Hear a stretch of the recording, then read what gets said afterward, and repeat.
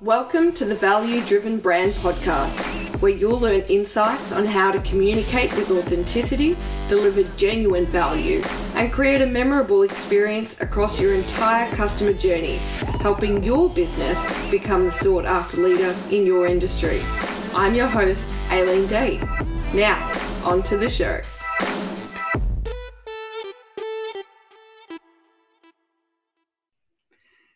G'day everybody and welcome to the Value Driven Brand Podcast. I am your host, Aileen Day, and it is my absolute honour and privilege, and I do not say that lightly. I have just spent the last 15 minutes fangirling all over this person, and he's taken it so well. And I would love to introduce to you the owner and founder of the Valuegraphics database, David Allison. Welcome so everybody. Much. Thanks for having me over. Oh my God. To be here. Oh, I'm so excited. I know everyone goes, I'm so excited. No, I'm legitimately freaking excited. Me too. This is my first Australian, second, only my second, no, wait a minute. It's my second Australian podcast host, but the first podcast based in Australia. The other Aussie I spoke to, he was in Singapore. So first time on a podcast in Australia. There you go. And now I'm extra excited. Popping David Allison's cherry. Look at us go. All right. It's one of those kinds of podcasts. Anything goes. Here we are. Now, for those of you who don't know who David Allison is, number one, where the fuck have you been? And number two, he is an absolute champion and the man that you need to get to know. He is everything about what is value, and I'm going to read his bio because I do not want to mess this up. David Allison is a human behavior expert who studies engagement and influence. He is a pioneer of values thinking, which I love, and the founder of the Valuegraphics database, which is the first global database that can predict and influence behavior. He works in B2B, B2C, everything from A to Z or A to Z, depending on what part of the world you're in, and in every sector of the world where there is a human being, because we value stuff. His best-selling book, We Are All the Same Age Right Now. You have to get it. It is a wonderful resource, and we'll talk about that a little bit more in the podcast. The End of Demographic Stereotype was listed in Inc. magazine's number one top 10 leadership books of the year. And Kirkus Reviews called it genuinely authentic contribution to the field of marketing literature. Now, I actually saw that and I couldn't agree more. It is an amazing reference tool. And after this podcast, you are going to know exactly why you need to hit up your bookshop or book supplier and get your own copy so that you too can become all about what we value. So, David Allison, thank you again. You did a great job. That was a very well done bio introduction. Anyone would think I wrote it. But I did not. I certainly am so pleased to have you. David, talk to me about, so for the people listening and those watching, talk to me about what is Valuegraphics? Okay, so we'll start with the big question. There's very little that scientists from different fields of inquiry agree on. But three different fields of scientific study all agree on this one interesting point. So I'm going to run through them really quickly for you.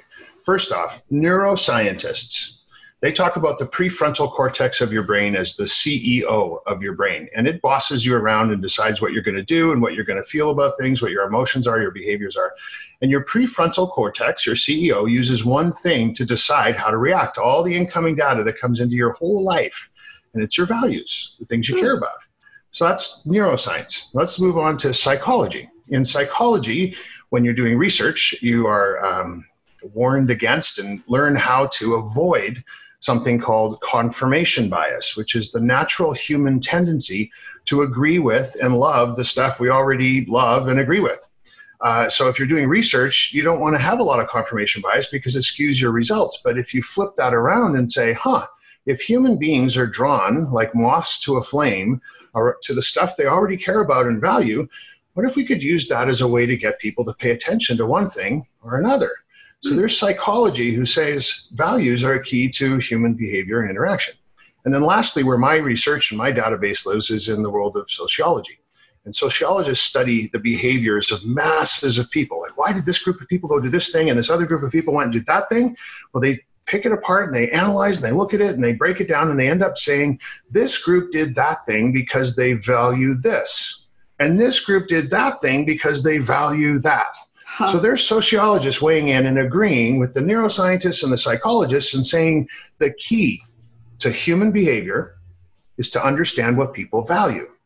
Now, that's all cool, and we can use that as a way to retroactively understand behaviors, but we've never had a tool that allows us to not just understand why things happen, but make things happen in the first place. Right. So that's what we set out to do, and we built the Valuegraphics database so that we can actually use values, all this scientific agreement, as a way to influence and engage people before things happen and actually make stuff happen instead.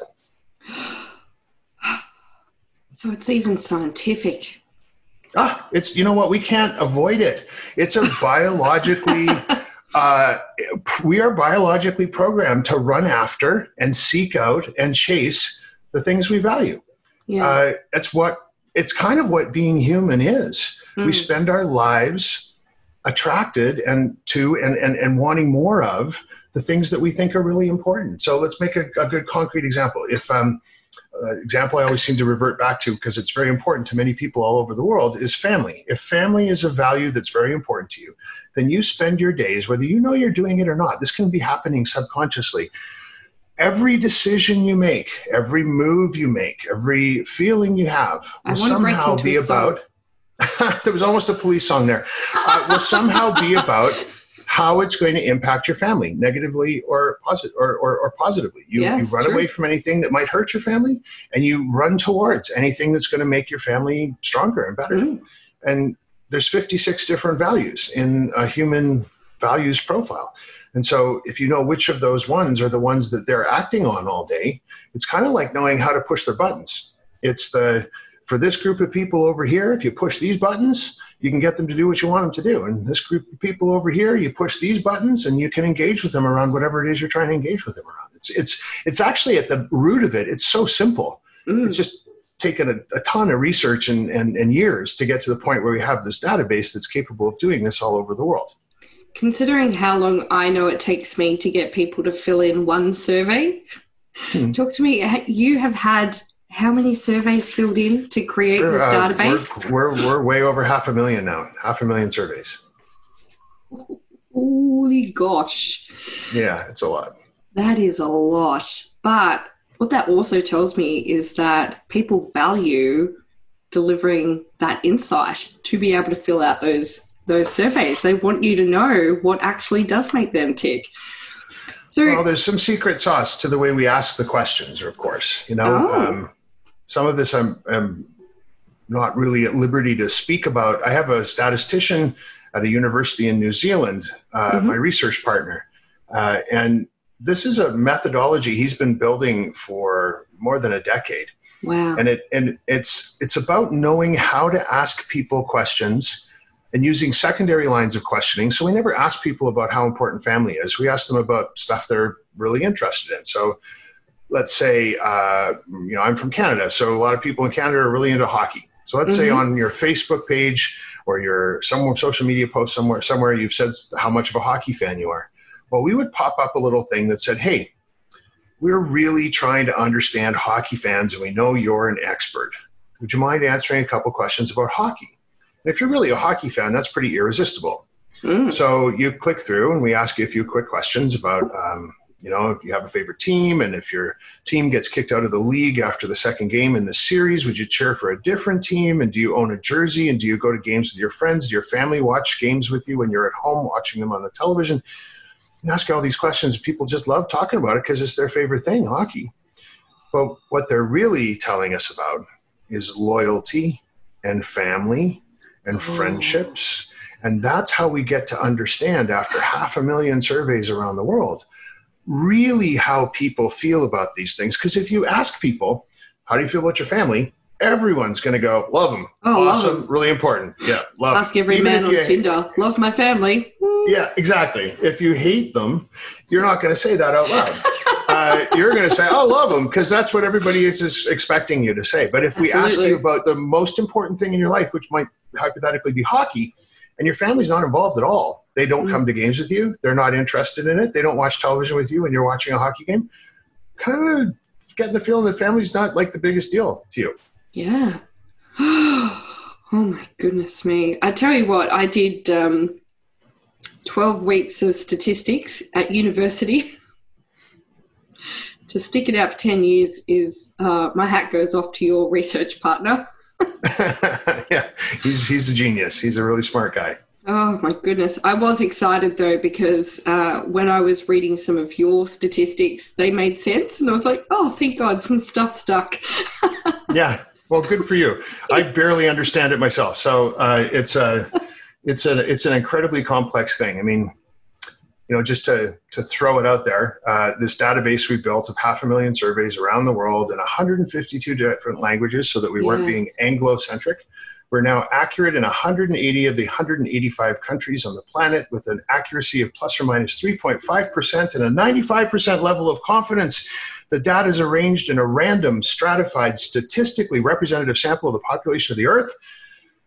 And that's my little memorized pitch about the stats. If you dig any deeper, it doesn't go any deeper than that.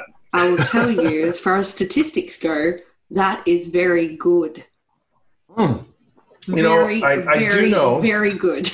I do know that a random stat rep or a random stratified statistically representative sample is a really difficult thing to build because what it means is that it's an exact miniaturized proportionate model of whatever it is you're studying. So if you're studying people who own poodles and live in Brisbane, what you need to do is you need to get the same number of women and men and young poodle owners and old poodle owners so that you have exactly the same proportions. You can imagine how long it would take to find enough people to build that, let's say 1,000 people who fit that exact replica of the real world proportionally. Now imagine if you're trying to build a replica of the whole world that has the same proportionate number of men, women, rich, poor, young, old, black, white, fat, tall, skinny, like all the different ways that you can. Yeah. Exactly. It's incredibly complex to do. So I think if we were to be judged by history on one thing from the statistics perspective, it's that we've built a 500,000 survey random stat rep. A statistician listening to this will light their hair on fire and run out of the room having heard that sentence. Yeah. It's nearly unheard of. It's very hard to get, and especially globally. Yeah. It's an absolute achievement.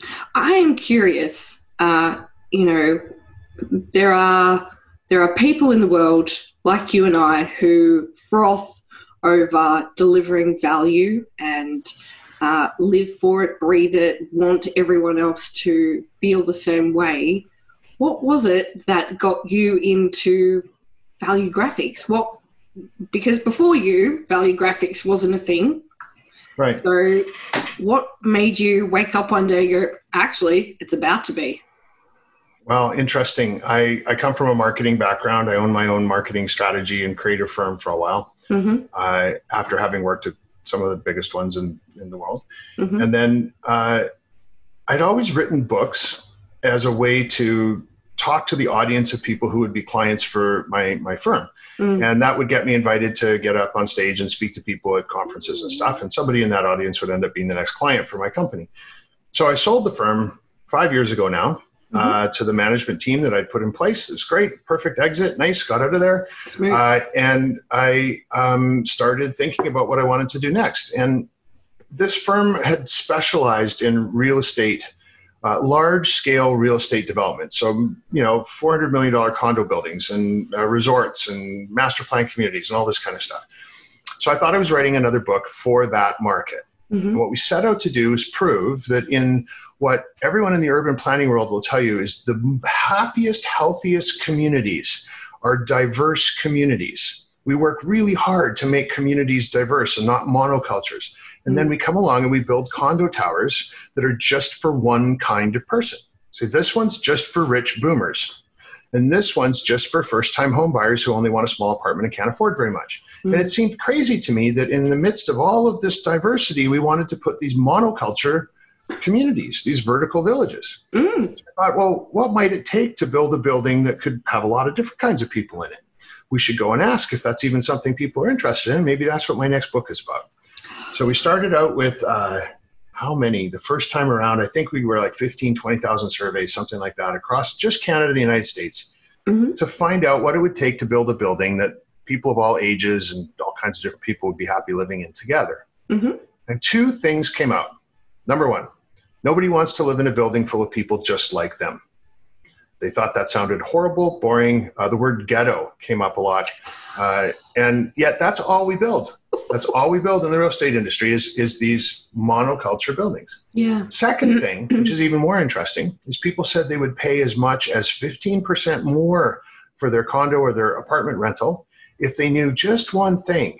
And that one thing had nothing to do with the stuff that everyone in the real estate development industry thinks it's about. It's not about whether there's a swimming pool and how fancy your kitchen is and how fast the elevators are and if there's a skylight in your living room. None of that matters as much as this one thing, which is I want to live in a building full of people who have the same perspective on the world that I do, who share my values. I will pay 15% more for that. Now, you think about this is housing. This is the most expensive thing anyone's ever going to spend their money on. And they're saying voluntarily, I will give you 15% more than anyone else in the market if you can put me in a building full of people who share my values. Wow. So that set off alarm bells. I was like, well, that's crazy. This is, oh my God, there's my next book. That's what I'm going to be speaking about on stages. And then I thought about it for a little bit longer and went, well, why is this just condos and apartments? Why isn't this coffee cups and pens and iPhones and lamps and everything? Why isn't this vacations and bank accounts and B2B and B2C? So we went back out in market and said, well, is this true for everybody? And we did a bunch more surveys and we got up to 100,000 surveys in Canada, the United States. And the data was on our side. People are far more motivated by things that by groups of people are far more motivated by values than they are by any of the demographic things that we think they're motivated by. We sit down in boardrooms and say to ourselves, our target audience is millennial women who earn $50,000 a year and have a master's degree in business. And then we figure we know who these folks are and we make stuff up and we design products for them and campaigns and all these other things. Well, in fact, there isn't a demographic category that agrees with each other on anything more than about 10% on average. So that means 90 cents of every, that's it. So 90 cents of every dollar that you spend trying to target a demographic is wasted. The best you can hope for is a 10% ROI if you're using demographics to understand your audience. Conversely, if you use Valuegraphics to understand your audience and how they behave and what they care about, we can get those numbers up as high as 80, 90%. So you're getting an 8 or 9 times improvement completely just by thinking, just by thinking about what people care about instead of some stupid demographic stereotype from 50 years ago that women are all like this or men are all like that or boomers are all like this or whatever. Boomers. Poor boomers. I'm a boomer. Boomers. Oh, goodness. And, to think only a few months ago it was millennials copying it. Now it's the boomers. Everybody's getting a go.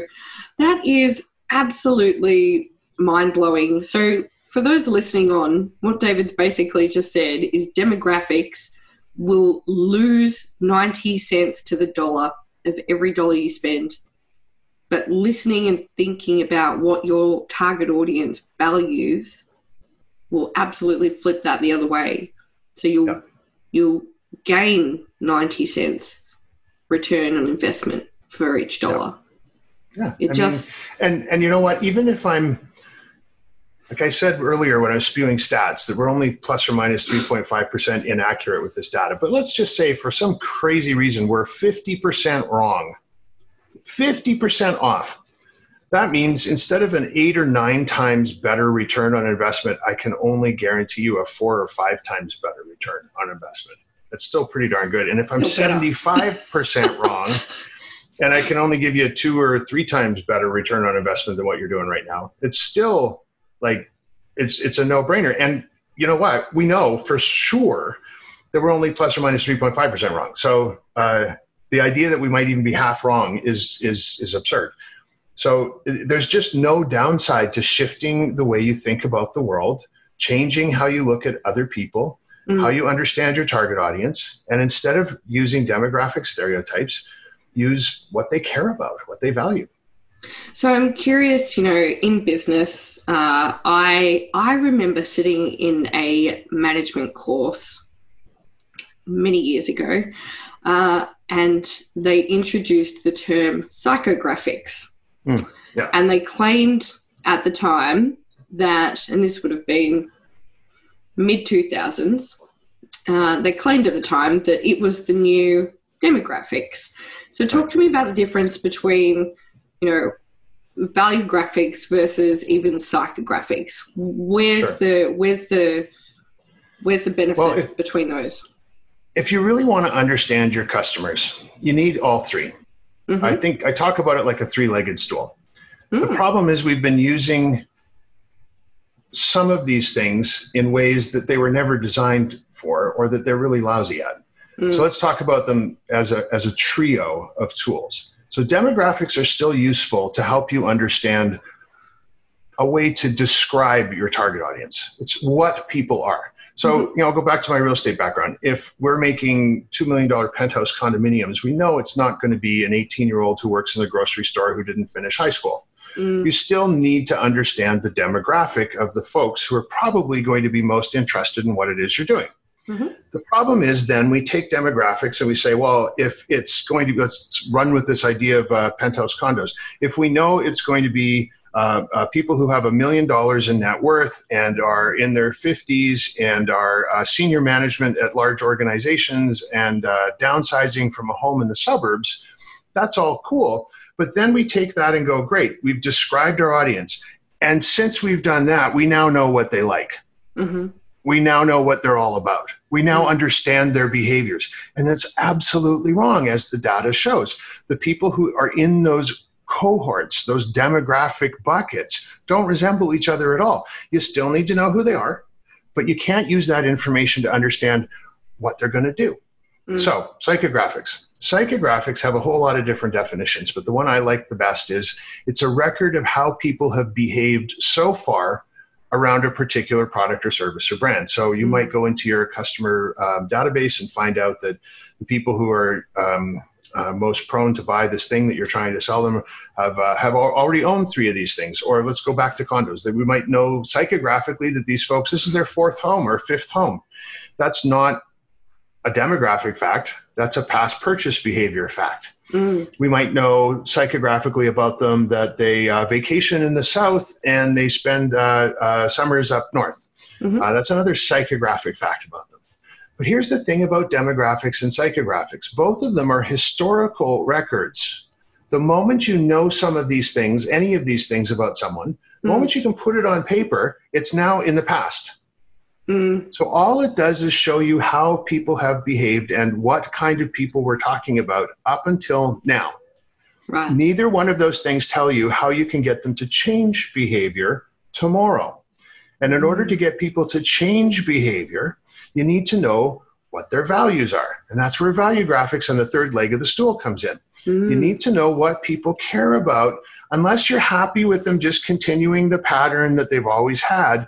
But most organizations, in fact, I'd go out on a limb here and say 100% of the organizations on this planet exist to do one thing, and that's to identify a group of people and get them to do something. That's what every organization is for.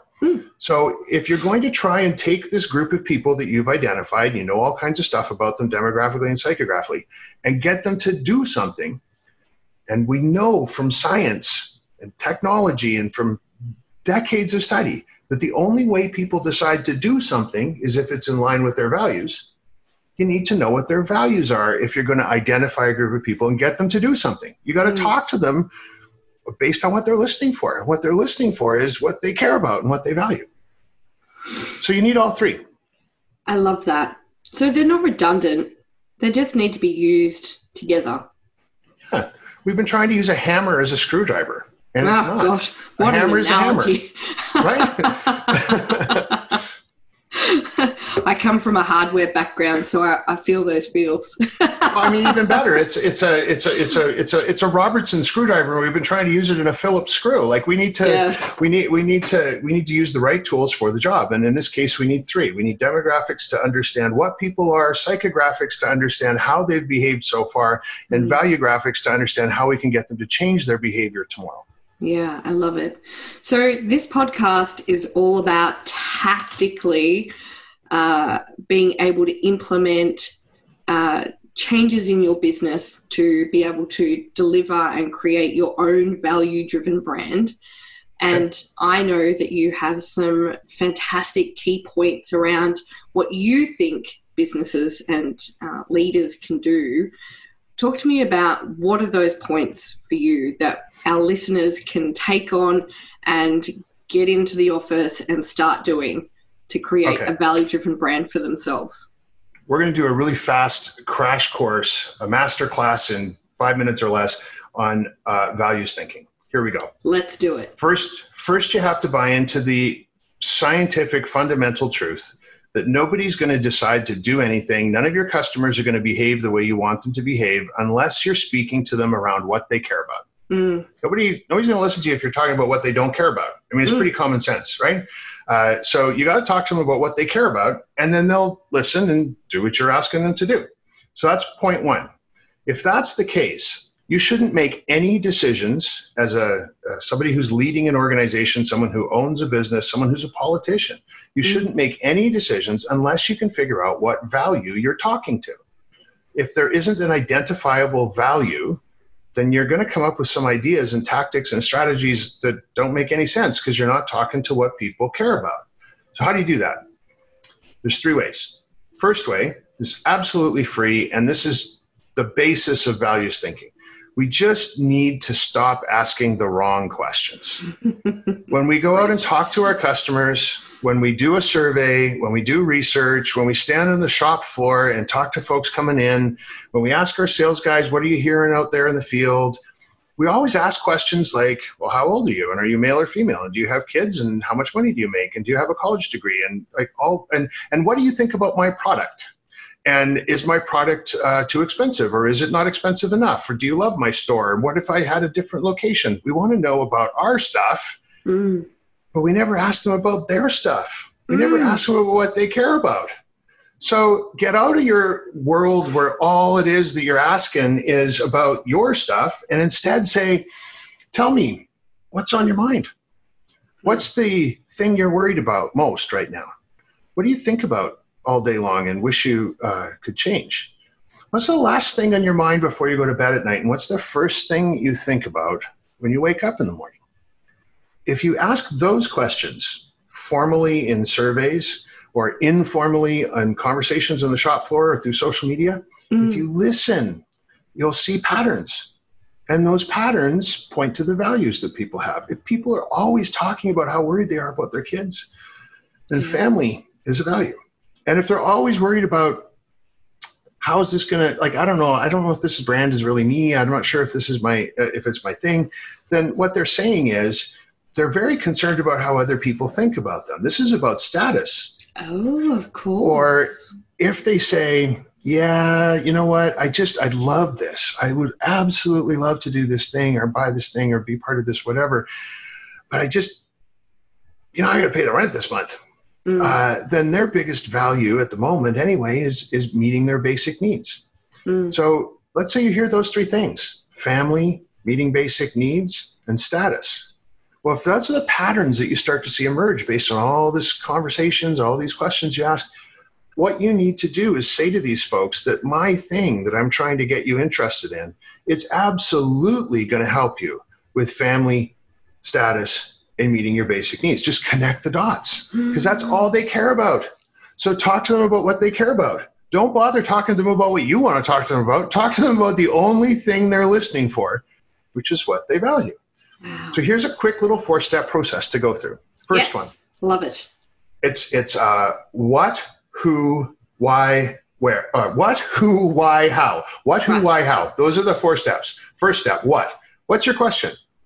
Are you trying to understand how to get people to visit your store more often? Are you trying to get people to understand how to get people to buy more of a product online? Define your question. So you got to know what the question is here. That's pretty obvious. Mm-hmm. Second part is, who are you talking to? This is where the demographics and psychographics part comes in, those 2 legs of the stool. Mm. My caution around that, this is the who part. What is the question? Who is the demographics and psychographics? Yep. We tend to put too much on the table there. If it doesn't matter that they're male or female, don't think about it. Right. Unless your product is specifically for men or specifically for women for some reason, then don't add that to the list, because all it does is clutter your thinking. So the only demographics and psychographics you should have on their list at this point of the exercise is the ones that are relevant to the what. So you've got what is your question, who are we talking to based on relevant demographics and psychographics. The next part is why. And that's the piece we've been missing. That's the 3rd leg of the stool. This is the values. Why are people going to make one decision over another? Why will they behave the way we would like them to? It's because family, and because status, and because, what was the other one I had there? Family and status, and the third one in my example, which I've totally forgotten. Basic needs. Thank you. I'm glad you're here to prompt me. So you have those 3 different values. Those are the why. You've got a what, a question. You've got a who, a definition of who they are from a psychographic and demographic perspective. You now have your whys. The last step is how. This is the tactics. Yes, given those tactics. 3 things, what are the things you could do? And it's going to be different for everybody. You're going to have to say, I'm trying to get them all to come to my store birthday party. I understand that I'm speaking to people who are 18 to 24 and are fresh out of school.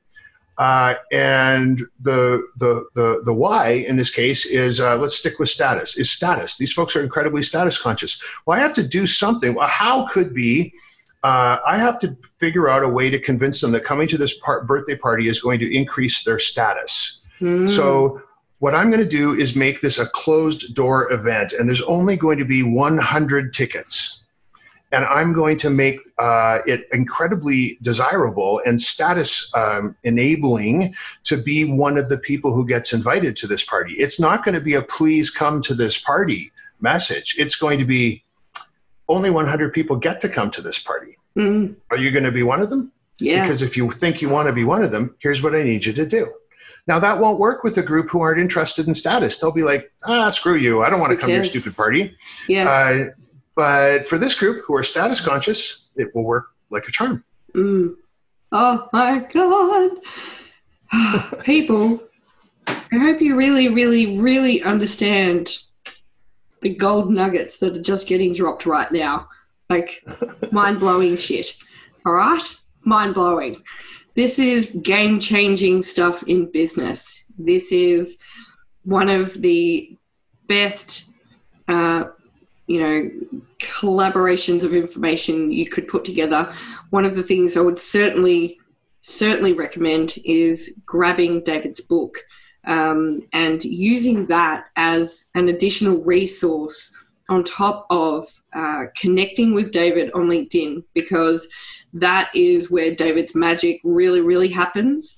You are a prolific poster on LinkedIn, which I love, because it means that just about every single day I get to learn something new and valuable around, value graphics and helping even my clients, with the things that they actually value.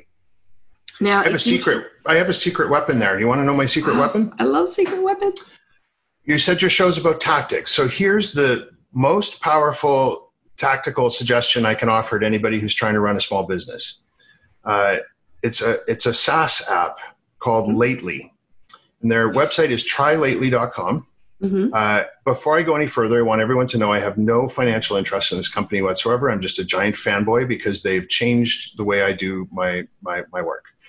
What they are is it's a social media posting tool, which doesn't sound amazing, but what they've done is they've licensed IBM's AI brain called Watson. So you go onto their site. You go onto their site, you put in your long form blog post, or you can even do this with videos and podcast transcripts now. You put this into the machine, the AI brain reads it for you and goes, there's a tweet, here's a tweet, there's a tweet, here's a Facebook post, this would be good on LinkedIn, and hey, David, which ones of these do you want to post and on what days? So it creates all your posts for social for you based on one blog that you've written or one article in a magazine or one podcast interview. Wow. So it can listen to a podcast, it can watch a video, it can read your text, and it will chop it up for you and serve it up and make it easy to post on all of your channels. And you think about the amount of time that saves. It doesn't replace doing the post about the thing that you're interested in today, but all that evergreen layer gets taken care of. Wow. And it costs pennies a day, and it takes the place of Pennies entire a social day. media I love firms. that. Yeah, it's true.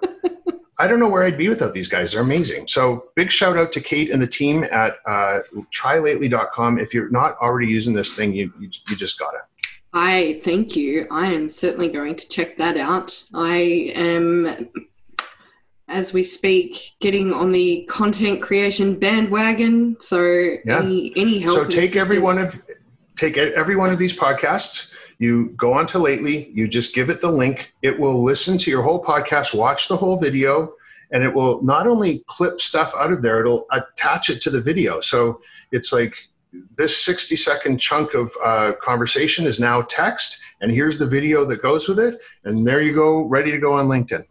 Oh my God, these people are magic makers. Yeah, it's crazy good.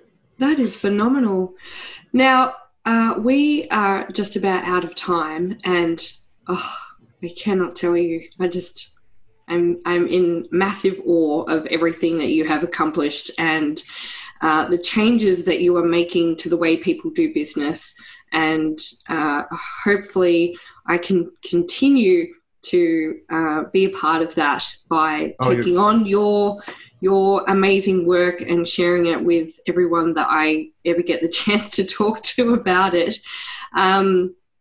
But in the so as we have probably figured out by now, unless you're a first-time listener, I get every one of my guests to fill out a profile for me so that we can make this run as smoothly as possible.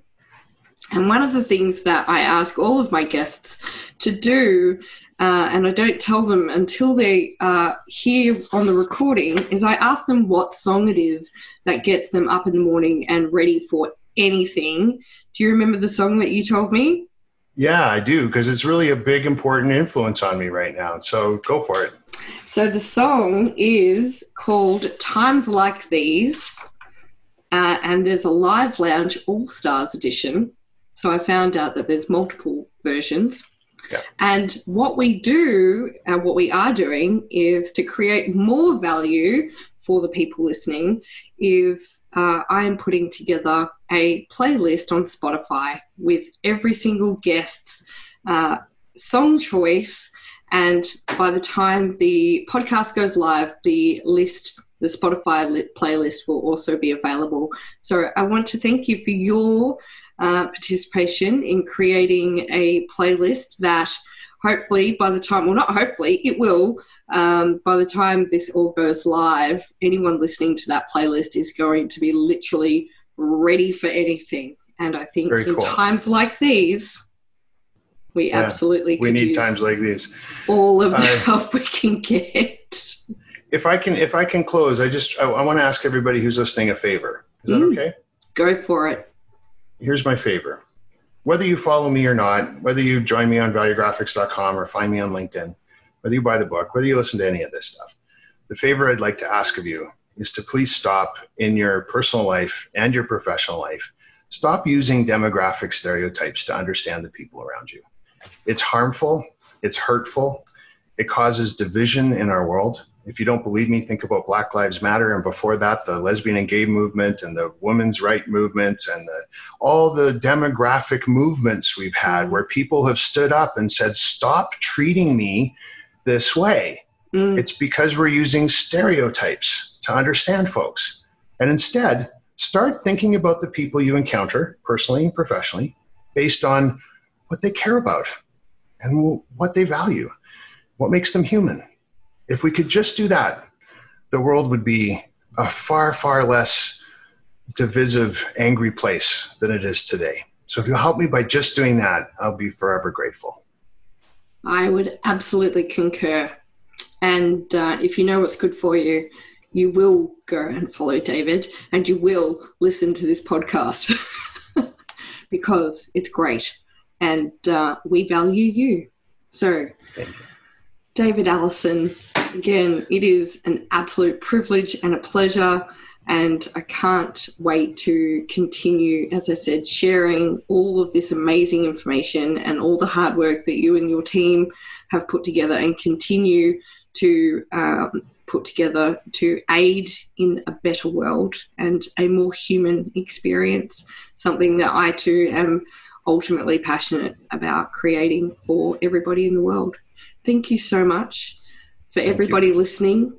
Stay tuned for the next week's episode, and thank you so much for joining us today with Valuegraphics, David Allison. Till next time. Thanks for listening to the Value Driven Brand Podcast with your host, Aileen Day. Is your business struggling to become known as the sought-after leader in your industry? Access our Value Driven Brand Quiz and special 3-part podcast series to identify the gaps and what you need to focus on first. Go to www.valuedrivenbrand.com/podcast series. That's valuedrivenbrand.com/podcast series. Tune in next time where we discuss more ideas on how you can deliver your own value-driven brand.